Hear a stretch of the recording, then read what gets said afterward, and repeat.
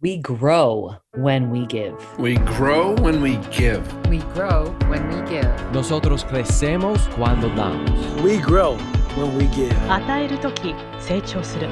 We grow when we give. Welcome to ROG, Return on Generosity. I'm your host, Shannon Cassidy. This podcast celebrates generosity at work, not financial giving valuable time, mutual respect, alternative perspectives, and genuine collaboration.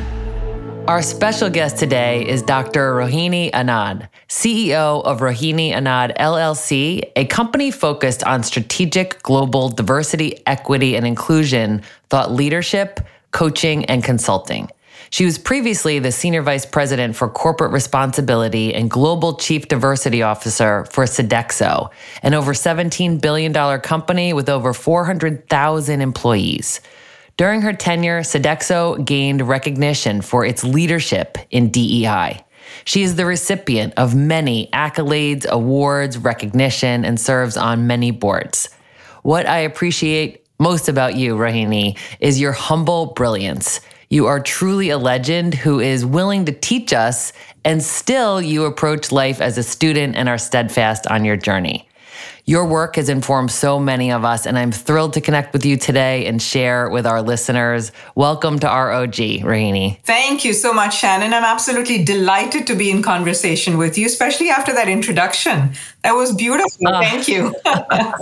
Well, thanks. I really have been just absorbing your work. And, from everything from your social media presence to your book, your interviews, the articles that you're either quoted in or that you've written, you're just incredibly generous in how you share your lived experiences, and you're the perfect guest. We had the opportunity to meet on social media because a dear friend of mine, Dion Vernon, had tagged me in one of your posts on kindness. And so that just led to this new connection. So again, thank you for being here. Thank you. So as you write about in your book, which we will speak more about, it's called Leading Global Diversity, Equity, and Inclusion, a Guide for Systemic Change in Multinational Organizations. You offer readers these 5 overarching principles. I'm just going to dive right into principle 2, which is leaders change to lead change. And you believe that DEI work is about how we disrupt our own worldview in order to bring about transformation in others. Could you please share more about that? Yeah, Shannon. So first of all, thank you for reading the book, for reading my posts and all my social media presence and writings and articles, etc. You talked about generosity, and I really appreciate your calling that out. And the reason I say that is because, and you mentioned the book, so I'm going to make a connection between the generosity and the book. The reason I wrote this book was because it was my way of giving back.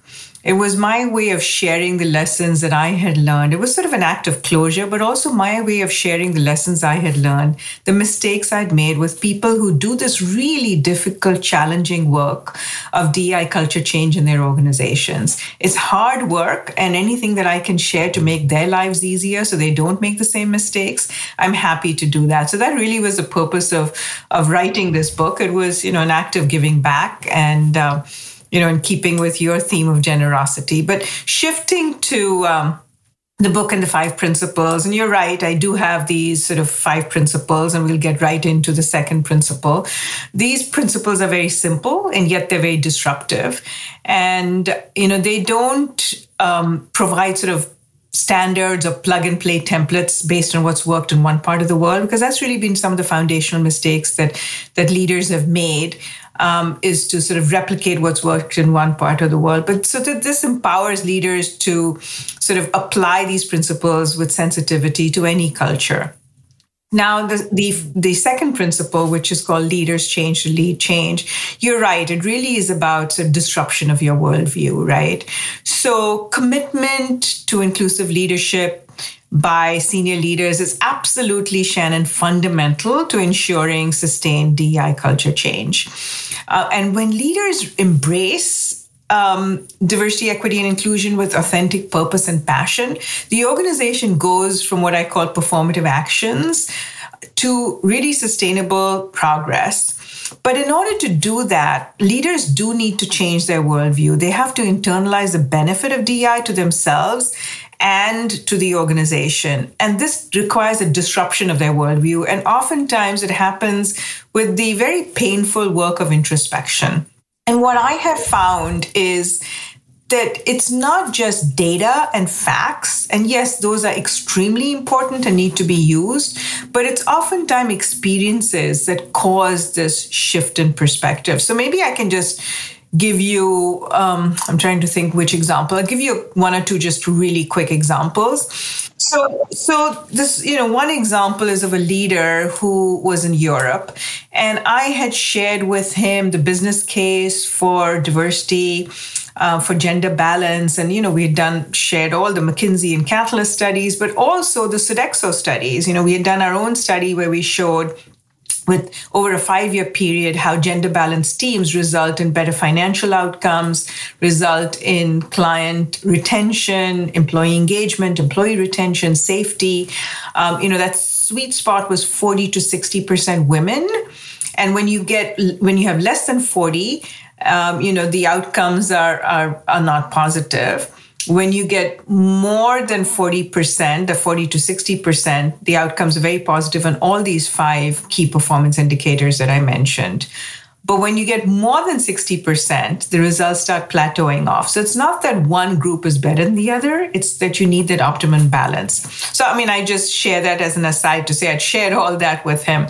And he was not convinced. I knew that he liked to network with other CEOs. So I got him involved in a cross-company mentoring program where he mentored a woman from a different company. And they developed a very close, trusting relationship with each other. She shared with him her experiences being the only woman on the executive team, being diminished, being marginalized, being talked over, and ultimately she was laid off. And he came to me and he said, I cannot believe that this is happening to women in this day and age. And I'm thinking, yeah, what have I been trying to tell you, right? All this time. And so he said, this is unacceptable. I do not want it to happen on my watch. I really want my leaders to get it. Okay. So, he had made himself vulnerable. He was willing to listen in the moment. And I think, sharing stories is a great way to cultivate vulnerability, learning, humility, because it really takes sort of that, you have to have that curiosity and the courage to make yourself vulnerable. And he did. And she was courageous enough to share her stories with him. So he went on to say, I want every one of my 12 direct reports to mentor a woman from a different part of the organization. And it was a very powerful experience because it was a sort of a two-way mentoring initiative. And of the 12, 9 of them went on to become general managers of countries, head up significant portfolios of business. So it was pretty remarkable. One of those individuals said to me, he was mentoring a woman who managed a high security facility. And, she had a very low-key collaborative leadership style. And he came to me after this, couple of months, and he said, if you had presented me with 2 candidates, a male and a female, and asked me to select the best qualified candidate to manage a high security facility, which is very dangerous, I would have chosen the man because you need an assertive, aggressive leadership style.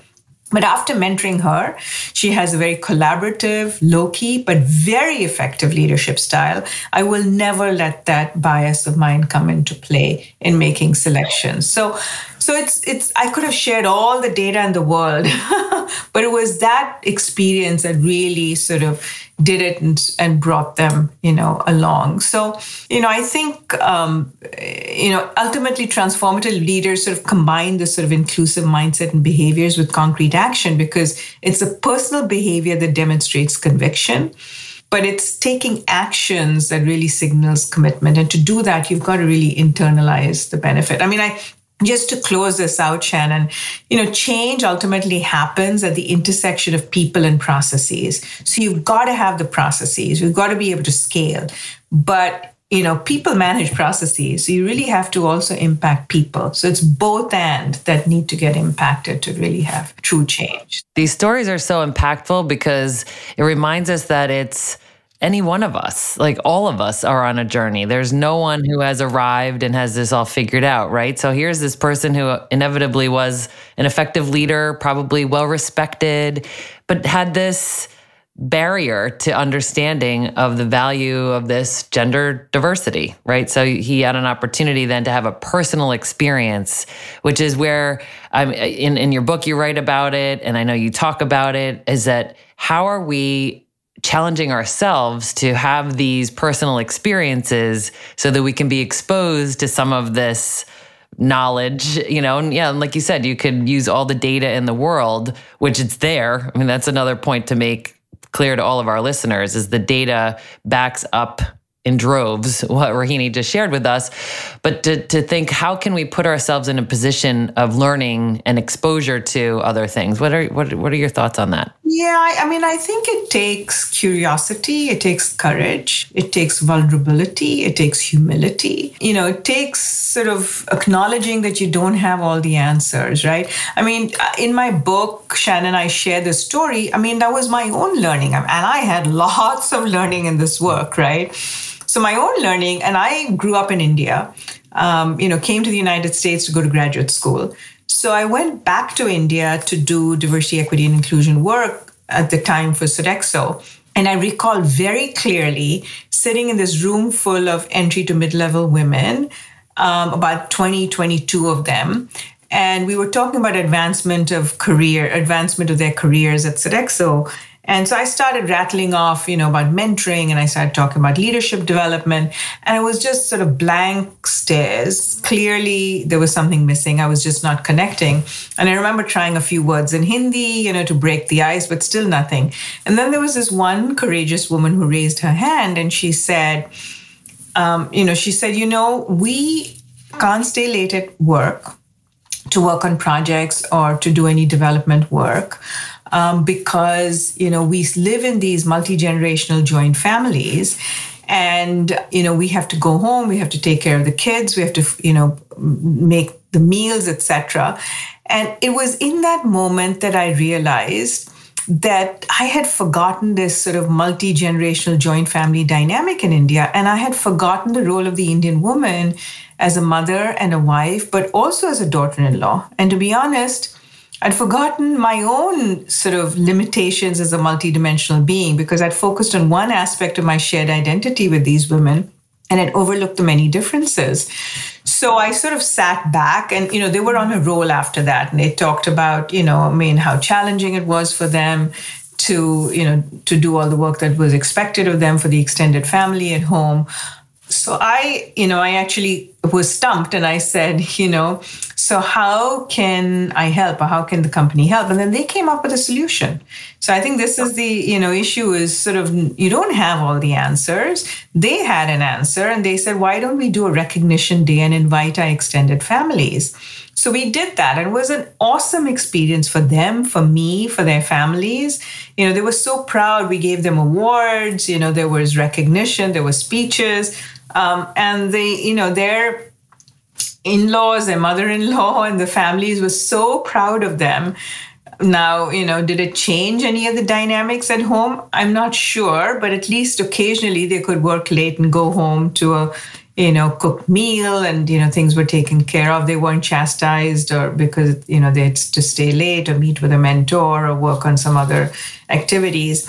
So, I think that was a big learning for me. I thought I knew the culture. So I think you just have to, just be humble about what you don't know and make yourself vulnerable.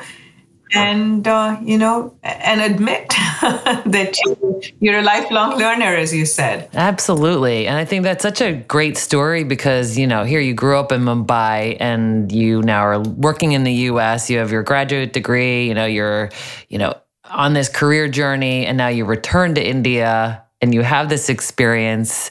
And, it just, I feel the vulnerability of you sharing that story. And I think it's so important to share those stories because we all have them, whether we admit them or not.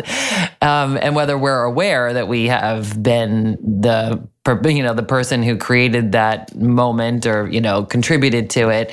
And then what do we do about it? And one of the key things I'm hearing for you is that humility And then when you said that you asked them, what do you think we could do? What can the company do? And that you heard them, you trusted that they had answers to those bigger questions and that you didn't have to come and swoop in and save the day. And then you've mentioned mentoring a couple of times, and you've also been quoted in Forbes magazine as saying that $1 invested in mentoring has seen a return of $19. So you've even done the math on, the ROI of mentoring, which is another generous act, something we talk about a lot on ROG. Could you please talk with me more about mentoring, the value of it? You shared a great story about how this has been impactful, but just love to get your thoughts on mentoring. Yeah, I think that what happens is mentoring happens organically for certain people, right? I think particularly for men, particularly for white men, they're sort of on the in with networks, and I think that happens organically. And now I think with hybrid work, with remote work, this is becoming even more sort of exacerbated, if you would, because you have people who don't have access to leadership. They're not face-to-face with leaders. And so, it takes an act of intentionality on the part of the organization, because mentoring definitely does provide opportunities and provide exposure to leadership and provide opportunities. And women and people of color are less likely to get mentors organically. So I think it's really important to provide those opportunities for women and people of color. But I will say that the sort of mentoring is limited in what the impact can be, because mentoring is about sort of developing honing an individual's objectives and skills to make them, perform better for this job and perhaps for the next job. But I do think that sponsorship, which is about advocating for people, and sponsorship, I think, really sort of propels women and people of color to that next level, because a sponsor makes the individual visible to the organization. So mentoring is about talking with people, and sponsorship is about talking about. Thank you for that, for those examples, the reasons why, and the illustration of the value that mentoring has, and really the encouragement for people to invest some of their precious time and energy mentoring others, and that differentiation between mentoring and sponsorship is also really significant. So in your book, you share that if we want our businesses, organizations, and society to become diverse, equitable, and inclusive, yes, please, we need to embark on a journey of change, not solely for policy and systems, but for people as well. And then you write, ultimately, transformation happens at the intersection of the personal and systemic, and the work is ongoing. DEI must be a personal and professional journey for each of us. I just want to highlight that. A personal and professional journey for each of us if we want to become part of the plot line for true lasting change toward diverse, equitable, and inclusive organizations. You mentioned that earlier too, that intersection of personal and systemic. Could you please share more about that? Yeah, I think, a couple of things, Shannon. I think it's one of the sort of 5 principles in my book. But for me, I think, it's important that we address systems. And that's actually the 4th principle in my book, which is go deep, wide, and inside out, because organizations are comprised of these interconnected systems that work in concert with each other. And, we have to ensure that the systems are unbiased. So diversity needs to be infused into the processes, into the policies, into the structures. So we've got to take a systems approach. We have to embed it, wide through governance frameworks. We've got to embed it deep with allies and champions. And we've got to integrate DI inside and out in the internal and external ecosystems. So I think that's sort of, the systems piece where you really have to scale diversity in all of the processes. That said, I do think that, inclusive leadership, and it really has to be a personal journey. And I talked about some of the transformation that leaders have gone through. But I think it takes for individuals to really get it in the heart, not just in the head, in the heart. It takes a level of curiosity to make yourself vulnerable in order to learn how others experience the world. And it takes empathy. It takes this approach of fairness. It takes courage to take responsibility and to seek out disruptive experiences and to acknowledge sort of personal limitations and areas of growth. Because that takes mindfulness and it really takes courage. And it takes a level of commitment to stay the course and to ensure that the actions in your organization are fair. And that's where the systems approach comes in. And, that takes consistency. I talk about the, CEO at Sodexo who hired me. And, he was, consummate sort of inclusive leader. He was demonstrated commitment, vulnerability. And I remember that, in terms of this sort of curiosity and courage, he'd always say, you don't know what you don't know. He was a consummate learner. And then he positioned me. So you're talking about what, the personal piece. He positioned me and the DEI function for success. He had me report to him, and that signaled the criticality of diversity to the organization. He personally sponsored women and other underrepresented leaders. Many of them went on to lead really large business portfolios. And he ultimately treated diversity as he would any other business priority, made it a strategic pillar for business growth. And every single business review included an update on diversity. And like any other business priority, he supported and ensured that we measured progress, and he held the teams accountable. In fact, what he did was he decoupled the diversity incentive from the financial performance of the company, signaling how important it was. So essentially, he believed that we were in it for the long haul. So despite the ups and downs financially of the company, the diversity bonus would get paid out. And then lastly, I think, he took a bold stand on issues. And I remember very clearly on one occasion, a client sort of asking that we not promote our LGBTQ initiatives on our website and other communications. And without a minute's hesitation, he said, we can do without clients who don't respect our values. So he truly believed in a purpose-driven organization. And, so he demonstrated that inclusive leadership with empathy, with connectivity, with respect, with the courage to be vulnerable. And I think that's really what it takes, the people pieces, combined with the processes in order to really inclusive leadership and, addressing systemically the processes in order to advance diversity, equity, and inclusion. And that is the fourth principle in my book. Mm-hmm. Yes. And so for those of you who are listening and wishing that you could be writing all of this down and capturing all of this, well, the good news is Rohini wrote it all down.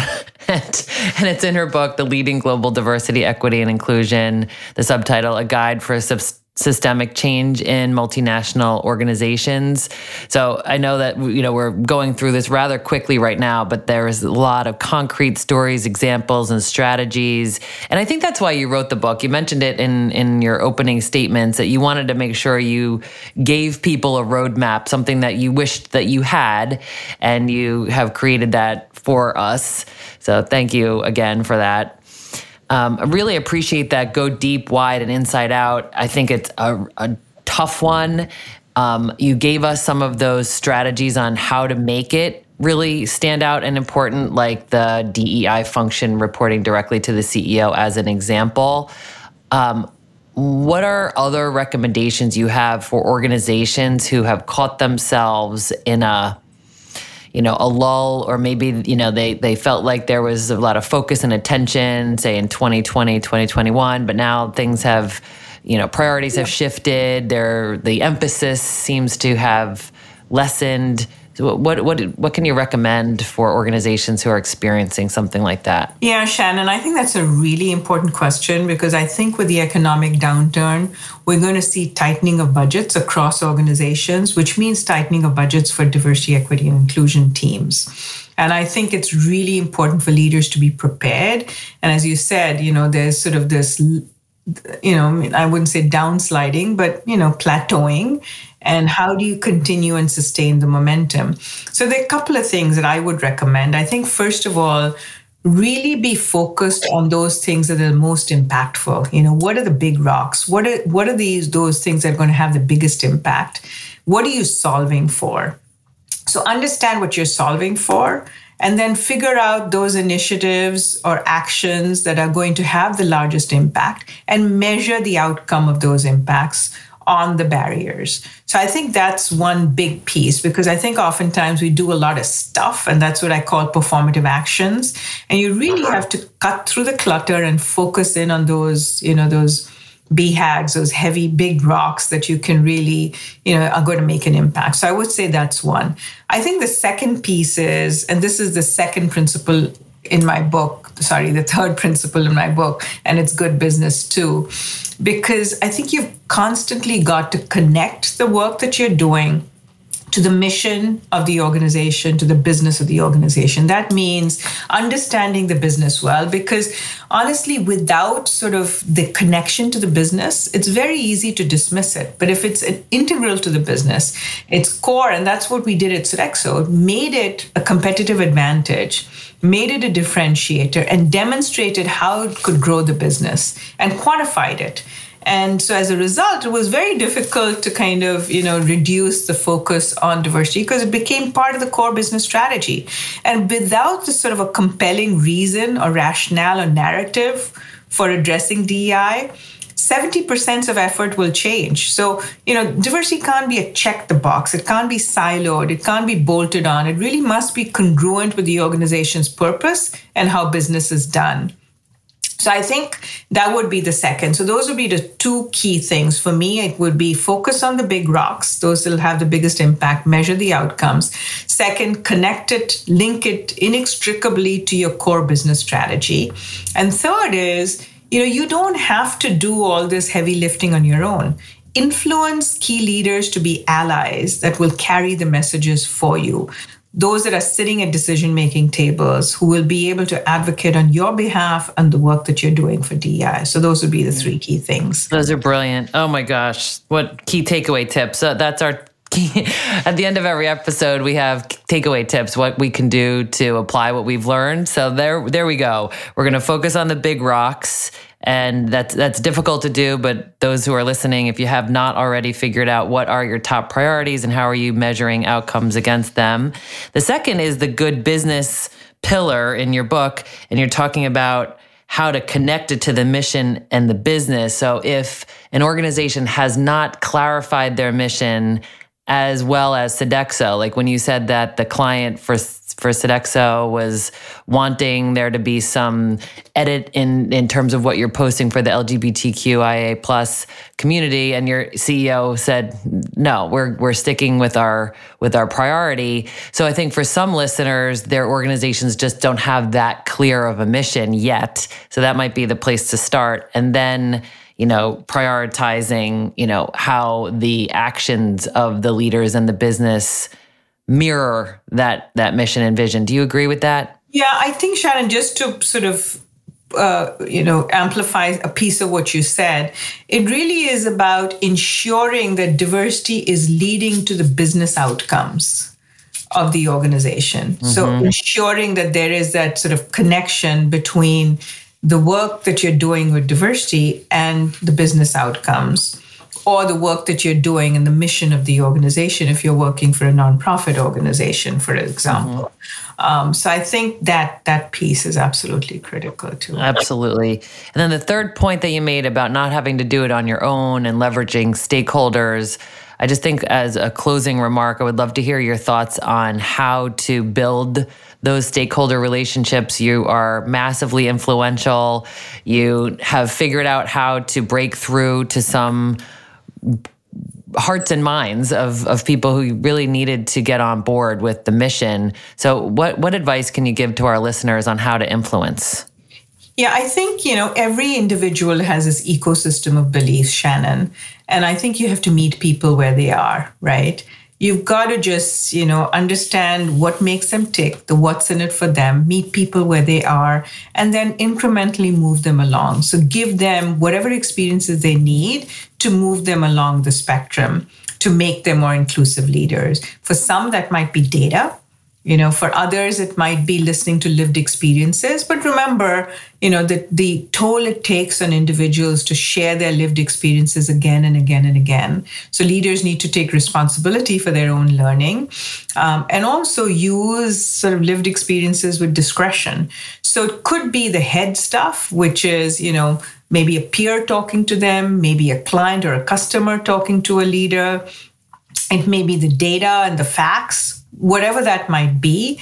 I think the other piece that I've discovered is that organizations, when we talk about belonging, we often talk about individuals having this need to belong to an organization. But there is also this piece of belonging, which is organizations wanting to belong to, for instance, diversity elite companies. So a great strategy is to pull in one of those diversity elite companies, particularly if they're a client or customer of yours, to speak to your leaders, because they listen to these messages differently, because now it's about the business, right? So I think it could be those, or it could be what I call heart strategies, which is lived experiences, or it could be putting them in situations where they are a minority. I'll close with a very quick story, Shannon. So one of the CEOs that I reported to is a French CEO, and I include the story in the book as well. When I talked to him, he said, we're working on sort of globally, we're working on gender. Why are you diluting the focus on gender by bringing in issues of race and ethnicity, which do not resonate globally? And he's absolutely right. Issues of race translate very differently outside of the United States than they do in the US. But I did realize that I needed to give him some more exposure to the importance of, race in the United States in particular. So I invited him to an ERG meeting, African American Employee Resource Group meeting in the United States. He was one of only 2 French men in that room. He was one of a handful of white men in that room. And the experience of being a minority, being one of the only white men, not only men, but only white men, certainly only French men, combined with the listening to the lived experiences of people who he knew in the organization, Black men in the organization, Black men and women, was very transformative for him. So that was a heart piece. He was able to make himself vulnerable and listen. And he went on after the murder of George Floyd to send this really heartfelt message to the organization, which I don't think he would have done if he had not had that experience. So whatever it is, to meet people where they are without judgment and to bring them along using sort of a whole, plethora of strategies, I think is really important. So, thank you for that, and the encouragement that you're giving us on how we can be inclusive and generous leaders. Some of the key words that I've heard you say a couple of times are curiosity, courage, vulnerability, empathy, fairness. Right. Those are some of the things that we can practice every day. We get an opportunity every day to demonstrate these ways of operating. And I think that makes us generous leaders. It makes us inclusive leaders. And we are creating cultures where people can really belong, which is the ultimate win. So just thank you again for all of your thought leadership and your generosity. Where can our listeners find your book and learn more about your work? Great. Thank you, Shannon. This was fun. So you can go on my website, www.rohinianand.com. The book's name is available through Barnes & Noble, Amazon, and many other outlets. It's called Leading Global Diversity, Equity, and Inclusion by Rohini Anand. Sign up, follow me on LinkedIn. Sign up for my newsletter and come join the LinkedIn community that we have. Over 1,200 people in the community now. So, come join us. Thanks for listening to ROG, Return on Generosity podcast. Please help us grow by subscribing and reviewing us on your favorite podcast player. And for more information, visit bridgebetween.com. We grow when we give. 우리는 나누면서 성숙합니다. We grow when we give. On rayonne quand on donne. We grow when we give.